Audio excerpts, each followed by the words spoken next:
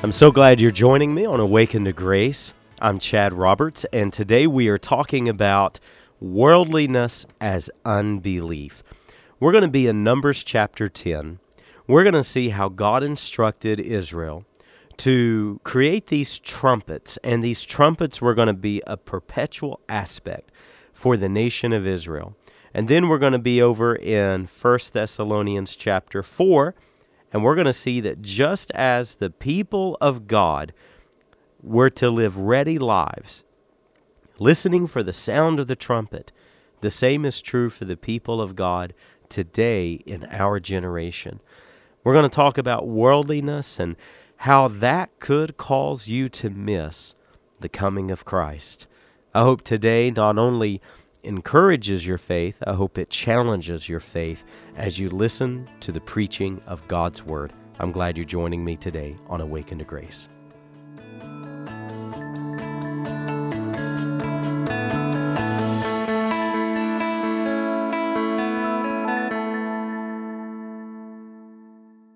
Today I want to invite you to Numbers chapter 10.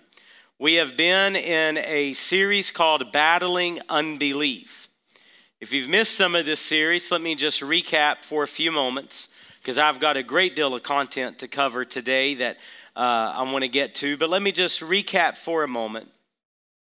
We began in week 1 talking about impatience as a form of unbelief. When Moses hit the rock rather than speaking to it, we saw that the rock was representative of Jesus Christ. It was symbolic of Christ.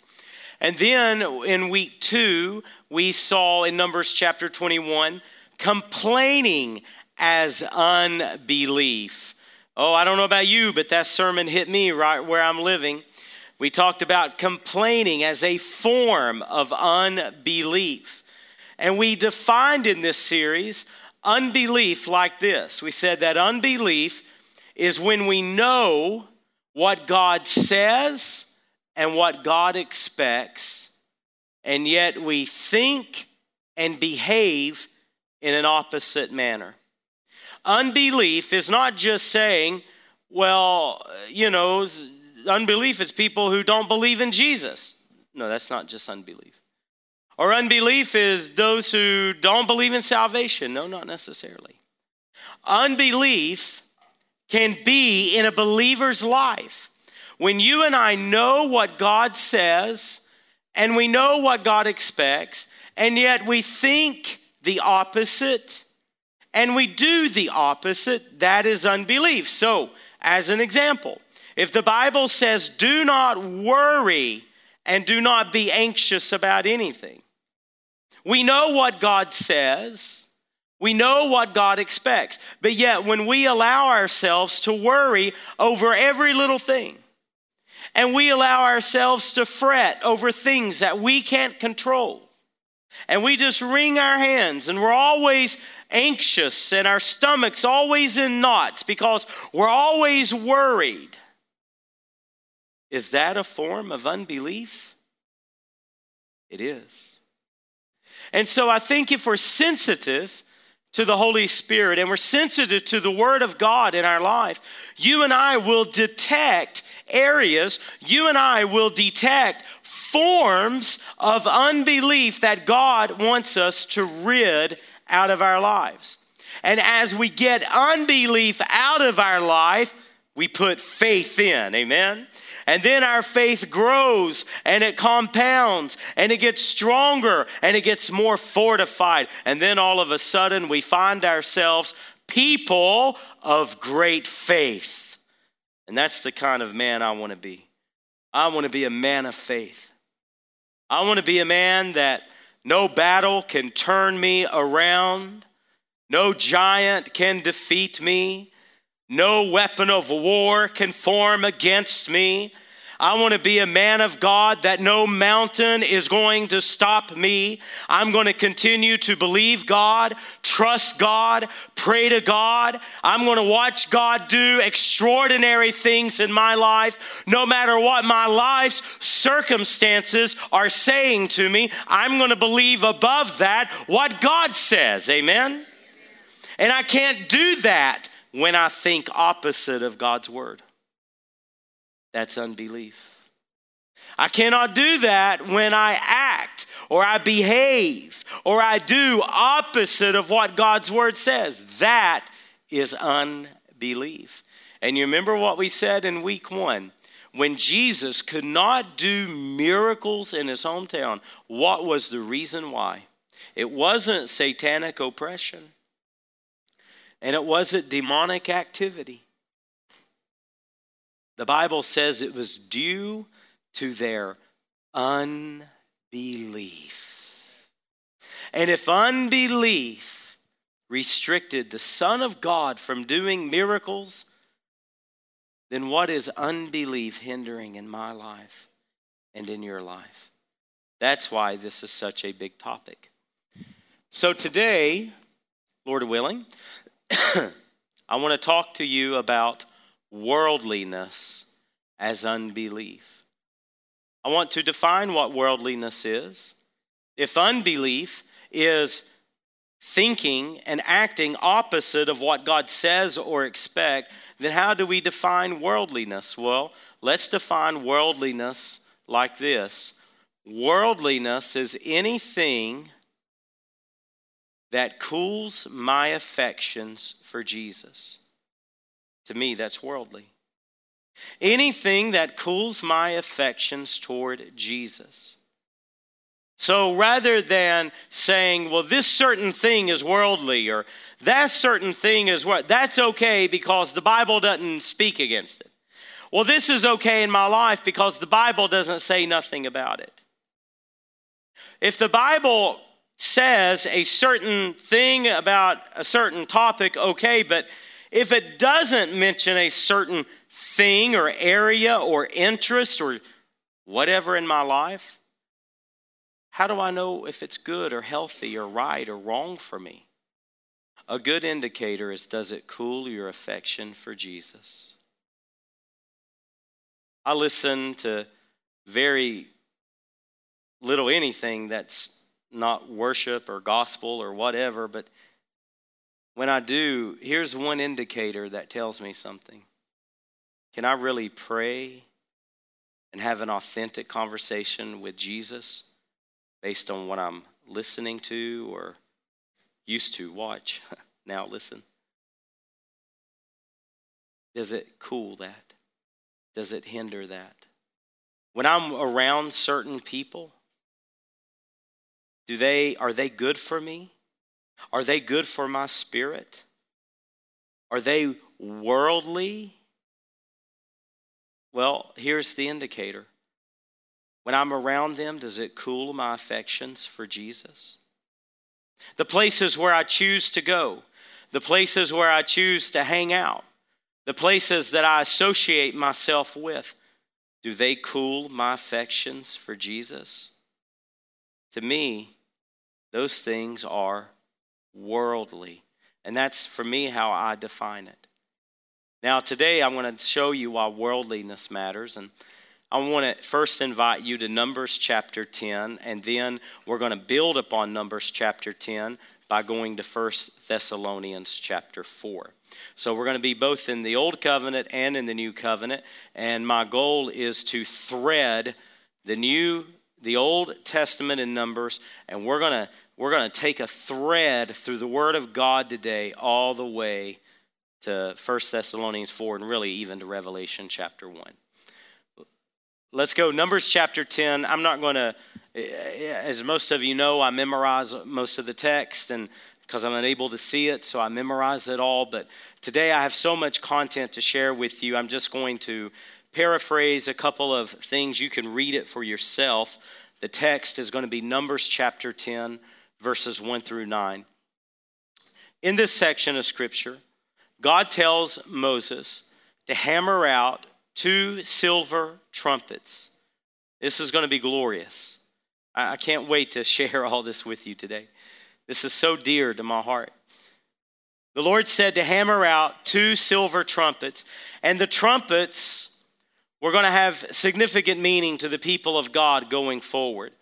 He explains in the rest of the text, if you give out a blast, if you give out, you'd have to read it for yourself because I may get this a little backward, but if you give out 2 blasts and sound an alarm, then the people are together, the leaders are together. If you give out 1 long blast without an alarm, then that means the entire congregation is to get ready to move. Now you got to understand the backstory of what's going on. We're not talking about 500 or 1,000 people. We're talking about over 1 million people wandering as a caravan. The nation of Israel is in the wilderness. They are walking on foot. They are traveling. Excuse me. They are moving as a caravan, and this is how God is directing them. The Bible says in the previous chapter, chapter 9, the Bible says that it is a pillar of cloud by day, and it is a pillar of fire by night.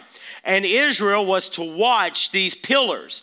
And when the pillar of cloud moved by the day, then the people were to move. When the pillar of fire moved at night, the people were to move. And wherever this pillar settled, that's where the camp was to settle. So can you imagine the logistical skills of moving over 1 million people throughout a wilderness? Can you imagine what that took? Can you imagine the time it took? How slow of a process it must have been? You're talking about Israel wandering for 40 years. Think how long of a process it was to pull up camp and to get 1 million people to go in the same direction at the same time. And so to bring greater order to the people of God, the Lord told Moses, hammer out 2 silver trumpets. And the Bible says in chapter 10, this is going to be a perpetual aspect to the people of God from here on out. The trumpets did multiple things. When they sounded a certain alarm, it was a call for the men of war to get ready. They would sound the alarm. And that would mean that it's wartime and people were to get ready for war. But they were to sound the trumpets before the holy days, before the feast of the Lord. They were to sound the trumpets before the offerings, the burnt offerings, the peace offerings, and all the other offerings. The trumpets had tremendous significance for the people of God. Now that's Numbers chapter 10. Now remember, we said a couple of weeks ago, excuse me, I'm so sorry for my congestion.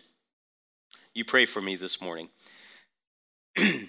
We said a couple of weeks ago in 1 Corinthians chapter 10, everything that happened to Israel in the wilderness, everything that was written, the Bible says is for our benefit. It is unto our example. And so when we think about these trumpets that sounded an alarm, when we think about the trumpet that told the congregation when they were going to move, what it says to us is that Israel were pilgrims. They weren't settling in the wilderness. They were seeking a better country. They were going to the promised land. And what it said is that they always had to be a people who were ready. They always had to be a people that was ready to go when they heard the trumpet. It meant that they lived in transition. It meant that they were never to get comfortable and settle in. It meant that they were to trust God and go the distance and believe that God was going to do exactly what God said that he would do. Friends, so it is the same in our lives today. I want you to go with me now to 1 Thessalonians in the New Testament. And I want to show you that God's plan is the same even for us today. You know, the Bible calls us in the book of Hebrews, the Bible says that we are pilgrims on this earth. We're not to get comfortable living here. You understand that? D.L. Moody said it so well in his day, in the 1800s. He said, some Christians are so heavenly minded, they're no earthly good. Unfortunately, in our day, in 2020, I'm afraid that it is the exact opposite. For many of us, Christians are so earthly minded that now we're no heavenly good. You understand what I'm saying? And so you and I have to ask ourselves a question, and this is my question I have for you today. Are we willing to live lives so holy? Are we willing to live lives of such godliness? Are we willing to live lives that so honor and please the Lord and are so biblical that we live as people who are ready for when Christ comes? Ready for the Son of God to return to this earth? Or are we settled in the wilderness? Are we comfortable? Do we have strings attached down here? As many of you know, I used to travel all the time doing mission work. I've been to about 40 countries, and I used to travel all over the world constantly, all the time, on the go. And you know, there was one thing that I never took with me. I'd always take a laptop. I'd always take, a little bit of extra cash, and I'd always take, certainly my passport. And there were just so many things that I had to make sure I had. But do you know what the one thing I never did take with me anywhere I went in the world? My keys. And one day, it dawned on me. I went to reach for my keys, and I realized, there's no need to have keys. You don't need keys when you're just passing through. You don't need keys when you're just a pilgrim. When I would travel through Egypt or Tanzania or South Africa or Vietnam or any of those places, I don't own anything there. So why would I need to take keys with me? Everything I own is right here. Amen? I saw myself as a visitor just passing through. Friends, the Bible says that right now, this very moment, you and I are citizens of heaven. Amen? And everything, let me tell you, everything that I truly own is already at home. I don't own anything here. I'm a steward. I manage some things. God has placed a couple of things in my hands. But see, when I draw my last breath, then whose will those be? No, what I really own is in my real home. So 1 Thessalonians chapter 4. If you notice the very last verse of the chapter, Paul tells us, encourage one another with these words. Brothers, sisters, that's what I want to do this morning. I want to encourage you with some of these words today about the return of Christ. See, the Bible says that when Jesus returns, right here in 1 Thessalonians chapter 4, the Bible says that when Christ comes, this is how he's going to return. The Bible says he's going to come back on the clouds. How did he ascend to his Father? He ascended in the clouds. And the Bible says in a like manner he's going to return. And when Christ returns, when Christ comes, and I'm going to give you some evidence today why I believe it's nearer than what we think. When Christ returns, the Bible says that he's going to descend with a shout. The ESV says with a cry of command. I love that. The Lord's going to come back with a cry of command. Why? Because he's the captain of the armies of the host of heaven. And the captain is going to descend with a cry of command, with a voice of an archangel. And do you know what's going to happen when Christ returns? There is a trumpet that's going to sound. Amen. And when that trumpet sounds, do you know what's going to happen? We, the people of God, are going to assemble. And the Bible says that we who are alive and remain will be caught up together with the Lord. And so shall we meet him in the air, and so shall we ever be with the Lord. Amen. And just as Israel listened, even though they lived as families, even though they dwelt in their tents, even though they cooked their meals, even though they had their animals and their little ones, they always lived listening for the trumpet to sound because they never knew when God was going to move. Friends, that is exactly how you and I are to live in this world today. We are to constantly be listening for the trumpet of God. And the Bible even goes so far as to say that there is a crown that is laid up in heaven for those who love the appearing of the Lord Jesus Christ. for those who long for him, for those who say, even so, come quickly, Lord. Amen. And my question to you today is, do you long for the coming of the Lord? Is it the prayer of your heart, even so, come quickly, Lord, even so, come quickly? Or are you comfortable in this world? Has worldliness got a grip on you? Has worldliness invaded your soul? Has worldliness created strings that's got you attached here, that should you not hear that trumpet call? That's my question today. In 1 Thessalonians chapter 4, the beginning of the chapter, Paul says, I ask you and urge you, avoid sexual immorality, for God is an avenger of these things. Don't be as the Gentiles who don't know the Lord, the Bible says.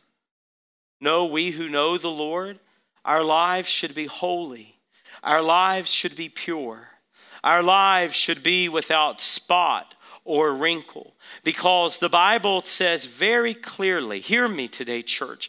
The Bible says so clearly that when it comes to that new city, when it comes to our heavenly home, when it comes to the gates of that new Jerusalem, listen to what the Word of God says. The Bible says that no vile thing shall enter in. Are you vile today? Are you immoral today? Has worldliness wrapped itself around you that it would disqualify you from entering that city? The Bible says that the only ones who will be able to enter that city are those who have washed their robes in the blood of the Lamb. The Bible says the only ones who will enter are those without spot, those without wrinkle. And how do you do that? The only way is to be cleansed in the blood of Jesus Christ. There is no other way. It is not being a good person. It is not being a religious person. It is not being a spiritual person. You know, many people today are not religious, but they're spiritual. And spirituality will send you to hell as fast as anything else will. It is not being religious or kind or moral or good or spiritual. It is about being born again. And there's only one way to be born again, and that is to come through the blood. And that is the only way. That is the only way. Christ is coming. And the Bible says that when he comes, he's looking for a people of faith on the earth. He's looking for people of faith. Will you be one of those? Just how quickly are we to the return of Christ? Well, let me give you some things to consider. The Bible says that he's going to return with a shout, with a cry of command, with the archangel of the Lord, with the blast of a trumpet. But when will that be? See, scoffers have always said, well, if Christ were going to come, would he not have already done it? People have always said, people said that back in the Bible days. Do you realize that?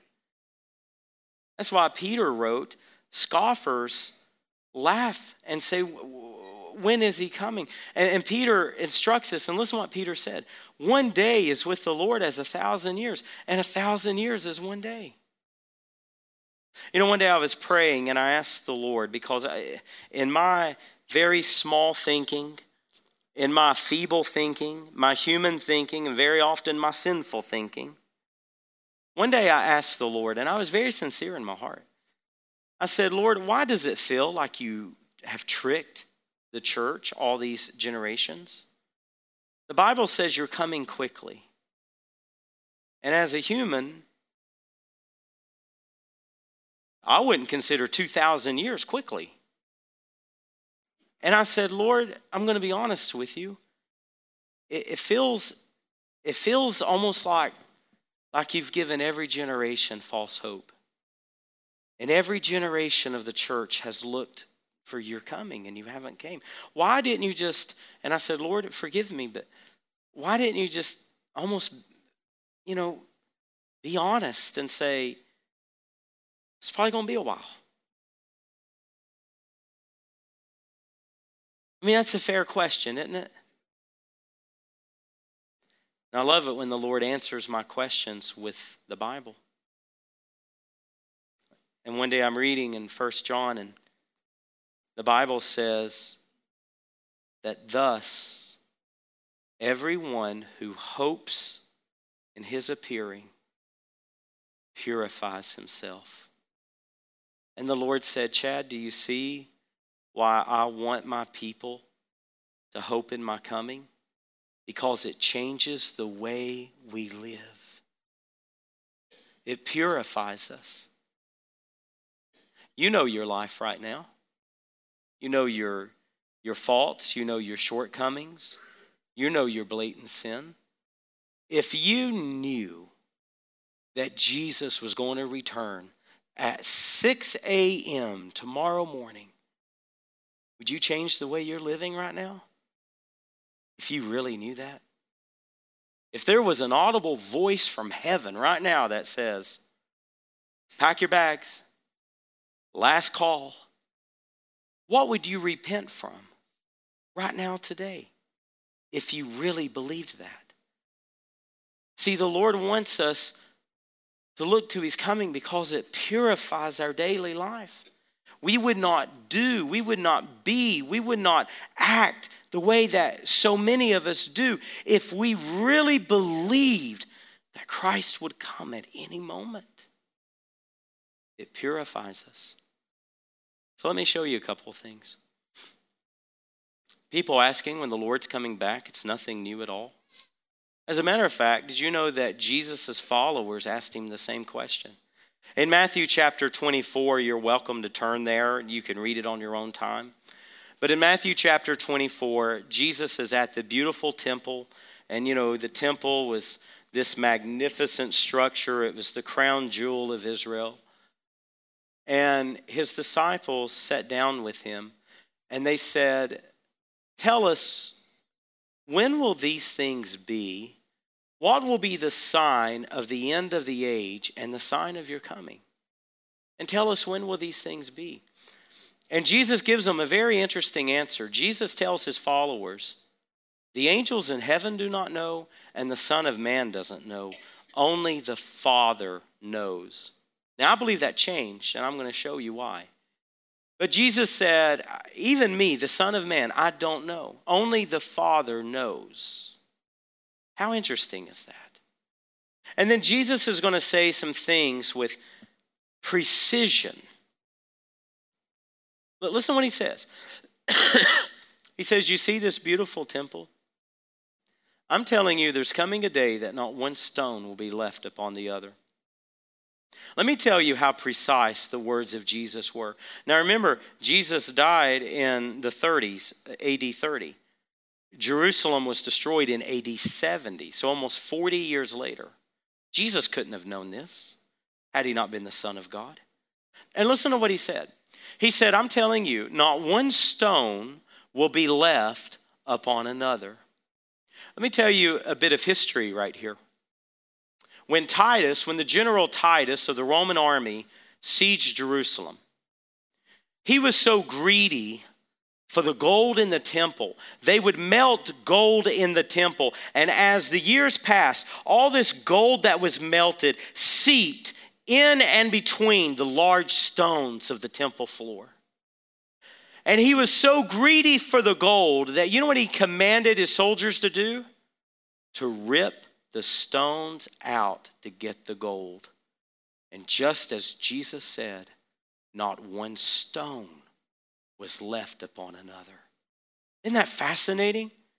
Now, there are Muslims today who would try to say, well, Israel, the temple was never there and it never belonged to Israel. And, they try to argue that. No, listen, you can Google it. And some of you, if you've ever been to Rome, I had an opportunity to go there and you can Google it today. There is what's called the Arch of Titus. And this beautiful, magnificent arch was built for Titus when he returned to Rome as a conquering hero. And in the Arch of Titus, when you walk through it, they have got this incredible concrete, beautiful, I don't know if it may be a different material, whatever it is.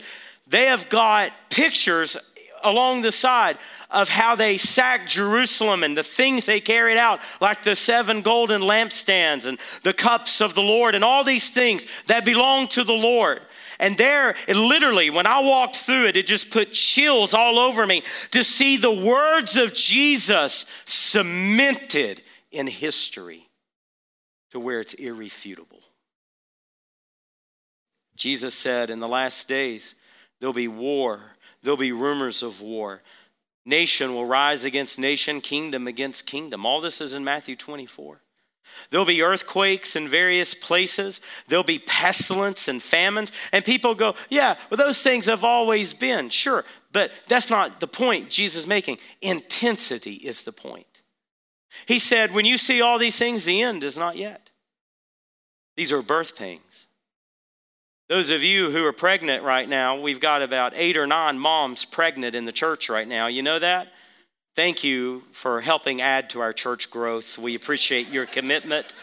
We thank you for your commitment to that. May the Lord bless you and add many more to you in Jesus' name. Except for my wife. We're done. We're finished. Anyways. Get off in the weeds there, rabbit trail. Those of you who have had children, you may be pregnant for many months, but you know when birth pains kick in, right? You know when contractions begin, right? This is what Jesus is talking about. There's always been earthquakes.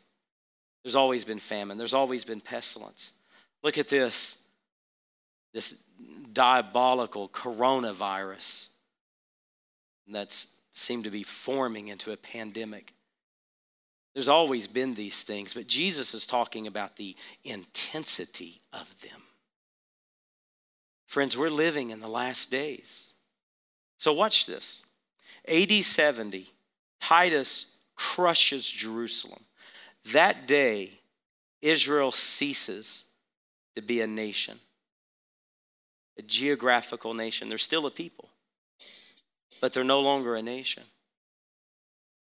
And Jesus says that in the last days you're going to see wars and rumors of wars, kingdom against kingdom, pestilence, famine, earthquakes in various places. But then the end is not yet. Not yet. Jesus said this gospel must be preached to all peoples, to all nations. Now this is beautiful. If you're with me, just say amen. Is it okay if I just teach for a minute? Let's get this. I love this is my heart language right here. We're getting into okay. You know, when Jesus said that the gospel must be preached to all nations, you realize Jesus doesn't mean geographical nations, right? Like borders, because borders change and nations change. He doesn't mean nations like Romania or South Africa or China or Russia. He means people groups. The Greek word for nations there is ethnos. People groups, ethnos. And what Jesus is saying is until all people groups have heard the gospel, he's not going to return. Friends, let me tell you the most exciting news. We follow Wycliffe Bible translators and we support Wycliffe Bible translators financially. As a matter of fact, some of you weren't here a couple of years ago. This church, to the glory of God, we translated the book of 1 John for a people group in Southeast India that has 0 portions of the Bible in their native tongue. And thank God we funded the book of 1 John for that people group. Amen? Do you know what we do when we do things like that? We are ushering in the return of Jesus Christ. And right now, Wycliffe tells us that there are about 8,000 1,000 people groups with no scripture in their native tongue translated yet. And God is raising up workers all over the world. God is raising up financing all over the world. And to the glory of God, this is what they estimate. They estimate that by the year 2025, all people groups of the earth will have a portion of scripture in their native tongue. Amen? We're at the finish line of it. The finish line. The finish line. Glory to God. Amen. In AD 70, Israel ceased to be a nation. Now, if you want to understand prophecy, if you want to understand end times, this is what you have to understand. I want you to note this if you've never understood this. Israel is God's prophetic clock.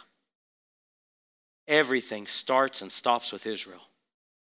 Israel is God's prophetic clock. Now, come on, don't let me lose you right now. We're talking about the return of Christ. We're talking about worldliness, and we're talking about why Christ is about to return. From AD 70, Israel was not a nation. In the 1100s, the 1200s, the 1500s, the 1600s, the 1700s, the 1800s, all of that period of world history, God's clock was silent. But do you know what happened on May 14th, 1948? In our lifetime, Israel became a nation. Do you know what the ramifications of that is, church? That means that the hands of God's prophetic clock began to tick. That means Scripture is literally unfolding before our eyes. Hallelujah. God's clock is ticking right now, today. And right now, there is nothing hindering the coming of Christ. Now, you know, in the church world, there's a great debate of when Christ will come, if it is before the rapture or before the tribulation, in the middle of the tribulation, after the tribulation. I can tell a lot of families come to our church unchurched, and we're really their first real church, and I love that.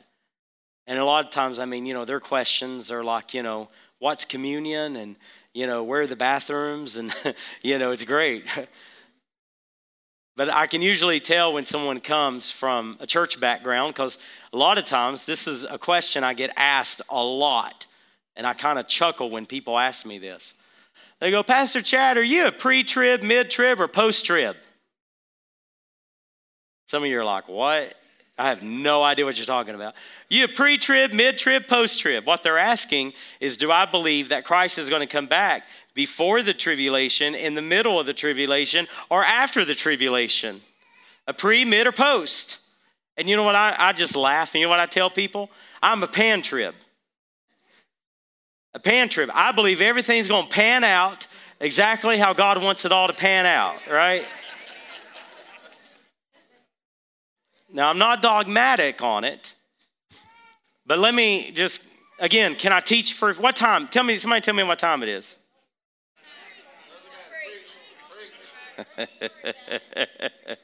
Well, amen. I'll take it. Amen. I have no idea what time it is. Okay. I lean immensely heavy toward pre-trib. And let me explain to you why. When I say the word rapture, what comes to your mind? Now, again, I realize, brothers, sisters, some of you have not been in strong churches in the past, and some of you don't have any teaching in this, and that's okay. Don't feel bad. Don't feel any less. But I want to teach you right now, because these are things you need to know. If we're going to live like people who are listening for the trumpet, we need to know these things. So if you'll allow me, let me just do a little teaching right here. So there are people who, when it comes to the church world, you got you got camps, and you got people who believe this and they don't believe that, and they argue and they debate and all this and that. So you got people who don't believe in a rapture. They only believe in the second coming. I personally believe in both. I believe that there is a rapture of the church, and I believe there is a second coming of Jesus. And let me explain the difference. What the Bible teaches, and people who don't believe in a rapture, this is what they'll say. Well, the word rapture is not in the church, in the Bible. Well, the word Bible is not in the Bible, but we still believe it. The word Trinity is not in the Bible, but the teaching is there. The doctrine is there.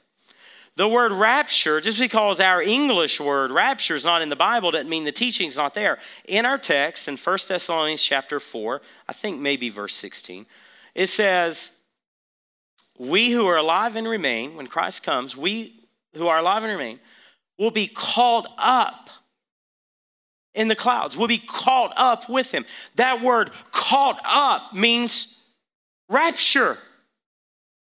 Now, why do I believe that's different than the coming of the Lord?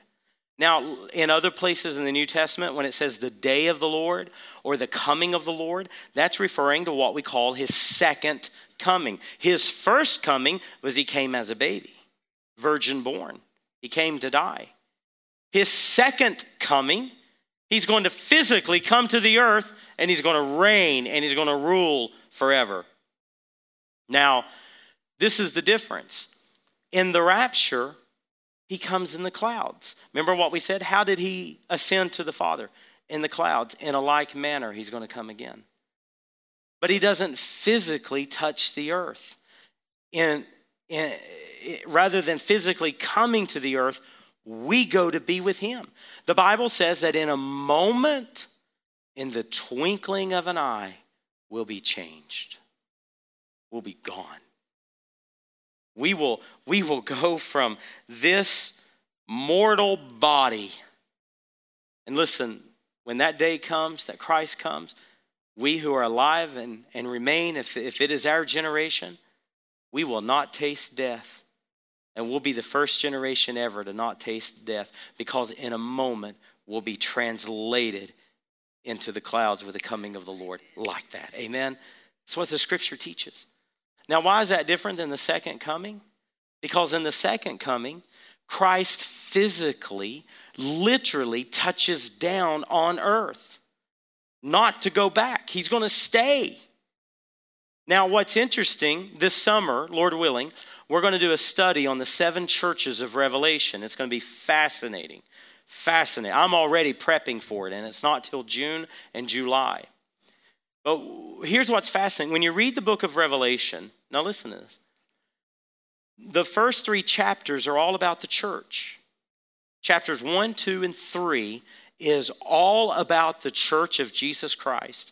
And what I'm going to prove to you in the Bible is the 7 churches of Revelation, not only were they literal physical congregations in Asia Minor, they also represent church history.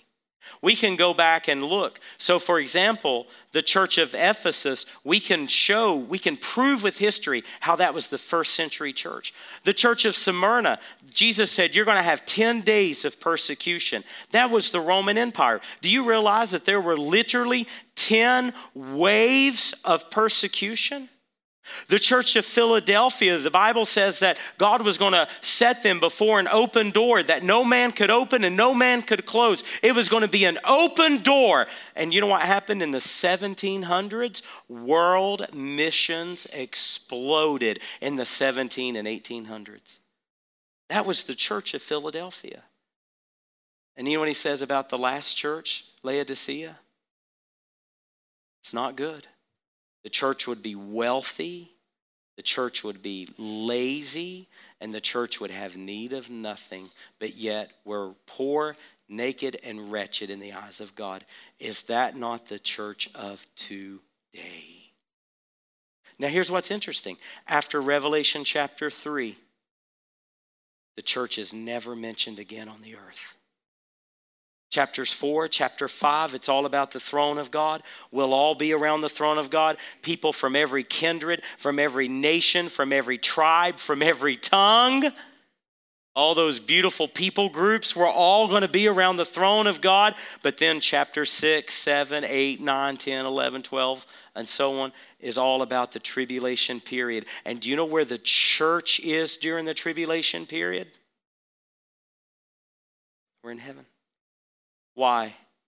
Because the trumpet at that point had already sounded. The dead in Christ has already rose first. We who were alive and remain, we've already been called up to meet the Lord in the air, and so shall we ever be with him. Amen. And then at the end of all of that, the final great rebellion of Satan and mankind against God Almighty will be the battle of Armageddon. And that's when the second coming of Jesus truly is. And do you know who will come with him? The blood-bought church. Amen. So what's the difference between the rapture and the second coming?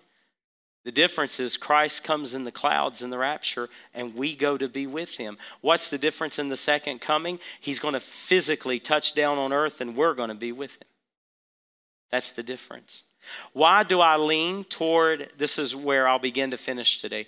Why do I lean toward a pre-tribulation rapture? Let me just explain this and then I'll close for today. If my view of the Bible was that I believe Jesus was going to come in the mid part of the tribulation, that would mean that we would have to see a peace treaty signed between the Antichrist and Israel. We would see the mark of the beast come upon the scene and have to choose if you're going to accept that or not. There's so many things that we would have to see happen. The temple being built in Jerusalem. The Antichrist desolating the temple, as the book of Daniel teaches. If I believed that Christ was not going to come until the end of the tribulation and that we would have to endure to the end in order to be saved, and we would have to go through all 7 years of the tribulation, that means we would have to see every seal judgment, every bowl judgment. That means that we would have to see the witnesses in Jerusalem murdered and then rise again. By the way, I was listening to the news this week. Think about this for just a moment. The Bible says that when the two witnesses are killed in Jerusalem and when they rise from the dead and they rise again, the Bible says that every eye on the earth will see it. Friends, how could that have happened 100 years ago? How could that have even happened 50 years ago? That every eye on the earth would see it. How would that have been possible? You know what they're getting ready to do right now? They said it in a news conference last week. They're getting ready to launch, listen to this, 10,000 satellites to orbit the earth. And they're creating what they called a web of satellites for instant information. So that the most remote parts of the earth will have the internet. I got goosebumps when I heard that. Because you know what's going to happen when those two witnesses fulfill the word of God? Every eye is going to have a cell phone and they're going to watch it. Amen? Friends, we're living where the Bible's unfolding before our very eyes. So, if I believed that all of these things had to happen, here is my question to my brothers and sisters who believe that. Where is the imminence of Christ's return? Where is the urgency? Where is the readiness? See, what the Bible teaches over and over and over and over about the coming of Christ is that he'll come in an hour that you think not. He'll come as a thief in the night.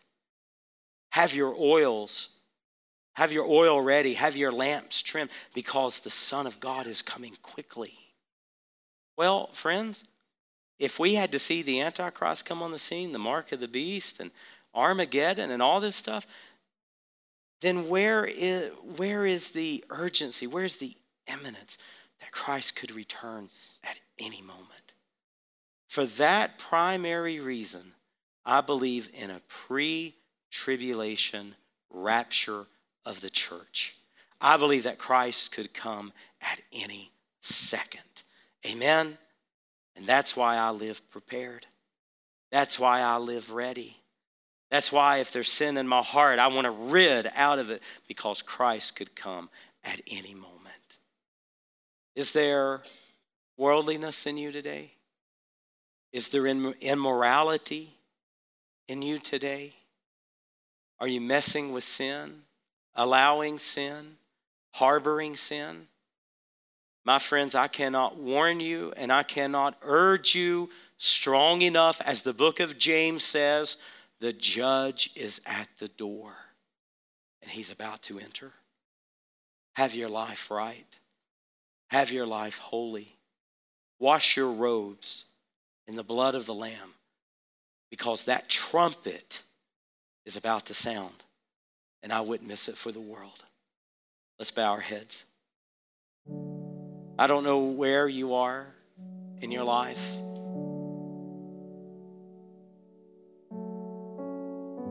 But are you ready? Are you ready? You say, Chad, Christ may not come back for another 1,000 years. That's very true. But that still don't change the fact your life, my life, is as a vapor. It's here today, it's gone tomorrow. Christ may not come back for decades or centuries or even millennia. But what the Bible teaches is that nothing's prohibiting him from coming today. Are you ready? If you're not ready, I want to invite you to this altar today. If there's unforgiveness in your life, you're not ready for the rapture. If there's bitterness in your heart, you're not ready for the rapture. If there's sin of any kind, unchecked sin of any kind, you're not ready. I want to invite you to slip out of your seat today, kneel or stand or sit at this altar and say, Jesus, make me ready. I'm coming today to wash my robes in the blood of the Lamb. I'm coming today so that when I walk out of this building, I'll be without spot. I'll be without wrinkle. You say, Chad, what will people think of me? I don't know. They got their own mess to worry about. They got their own sin. You don't worry about that. Listen, it's a full-time job to keep myself where I need to be. I'm not worried about what you're praying about. I'm worried about my soul. I'm concerned about me. So you come right now. If you're not ready, you come get ready. We have people who will pray with you. Deacons' wives, you be ready. And you just slip out of your seat right now and you come and you kneel before the Lord. You sit on the stage. You stand if you need to stand. And you say, God, today I wash my robes in the blood of the Lamb. Today I want to be without spot. I want to be without wrinkle. And I want to be ready for the coming of the Lord. I want to be ready. And today, Lord, I make myself ready. I'm going to walk out of this building listening for the trumpet. And I'm going to live a ready life from here on out. You pray as God directs you.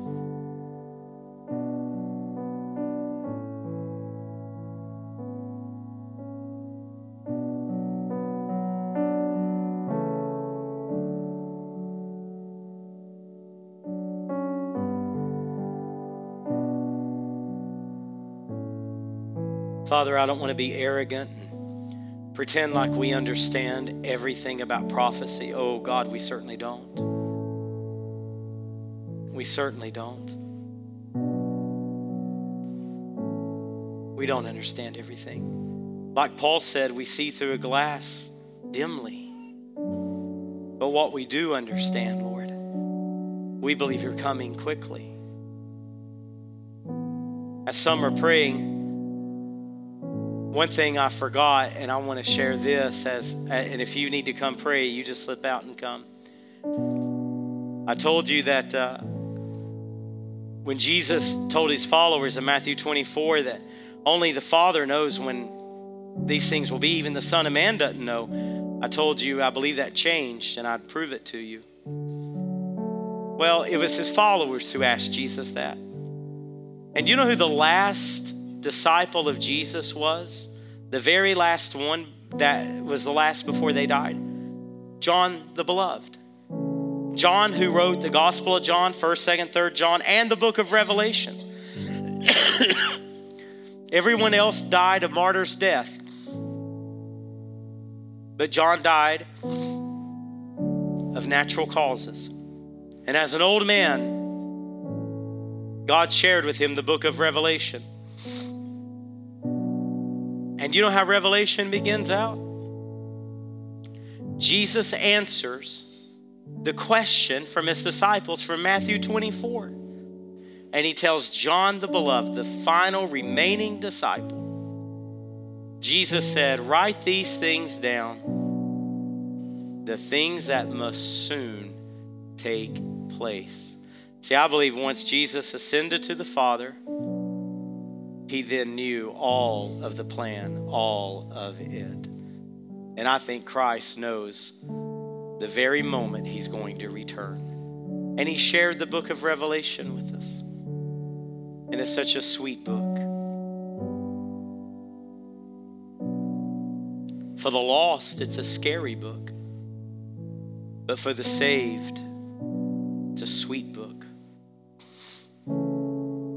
So, Father, we obey your command today. We encourage one another with these words. We'll avoid sexual immorality, for you are an avenger of these things. We'll wash our robes in the blood of the Lamb. We'll prepare our lives for the coming of Jesus. We'll hope in your coming and thus purify ourselves in the process. And God, we long for your coming. May we receive that crown because we lived like your coming. In Jesus' name. Lord, it's our heart's prayer. The very last words of Jesus recorded in the Bible, the very last words, behold, I come quickly. And Father, it's our prayer today, even so, come quickly, Lord. Even so, come quickly. Thank you, Lord Jesus. We rid ourselves of worldliness. We turn our backs on sin. We renounce it. We renounce sexual immorality. And God, we want to be a pure people, a holy people, a righteous people, a blood-bought people. We are the people of God.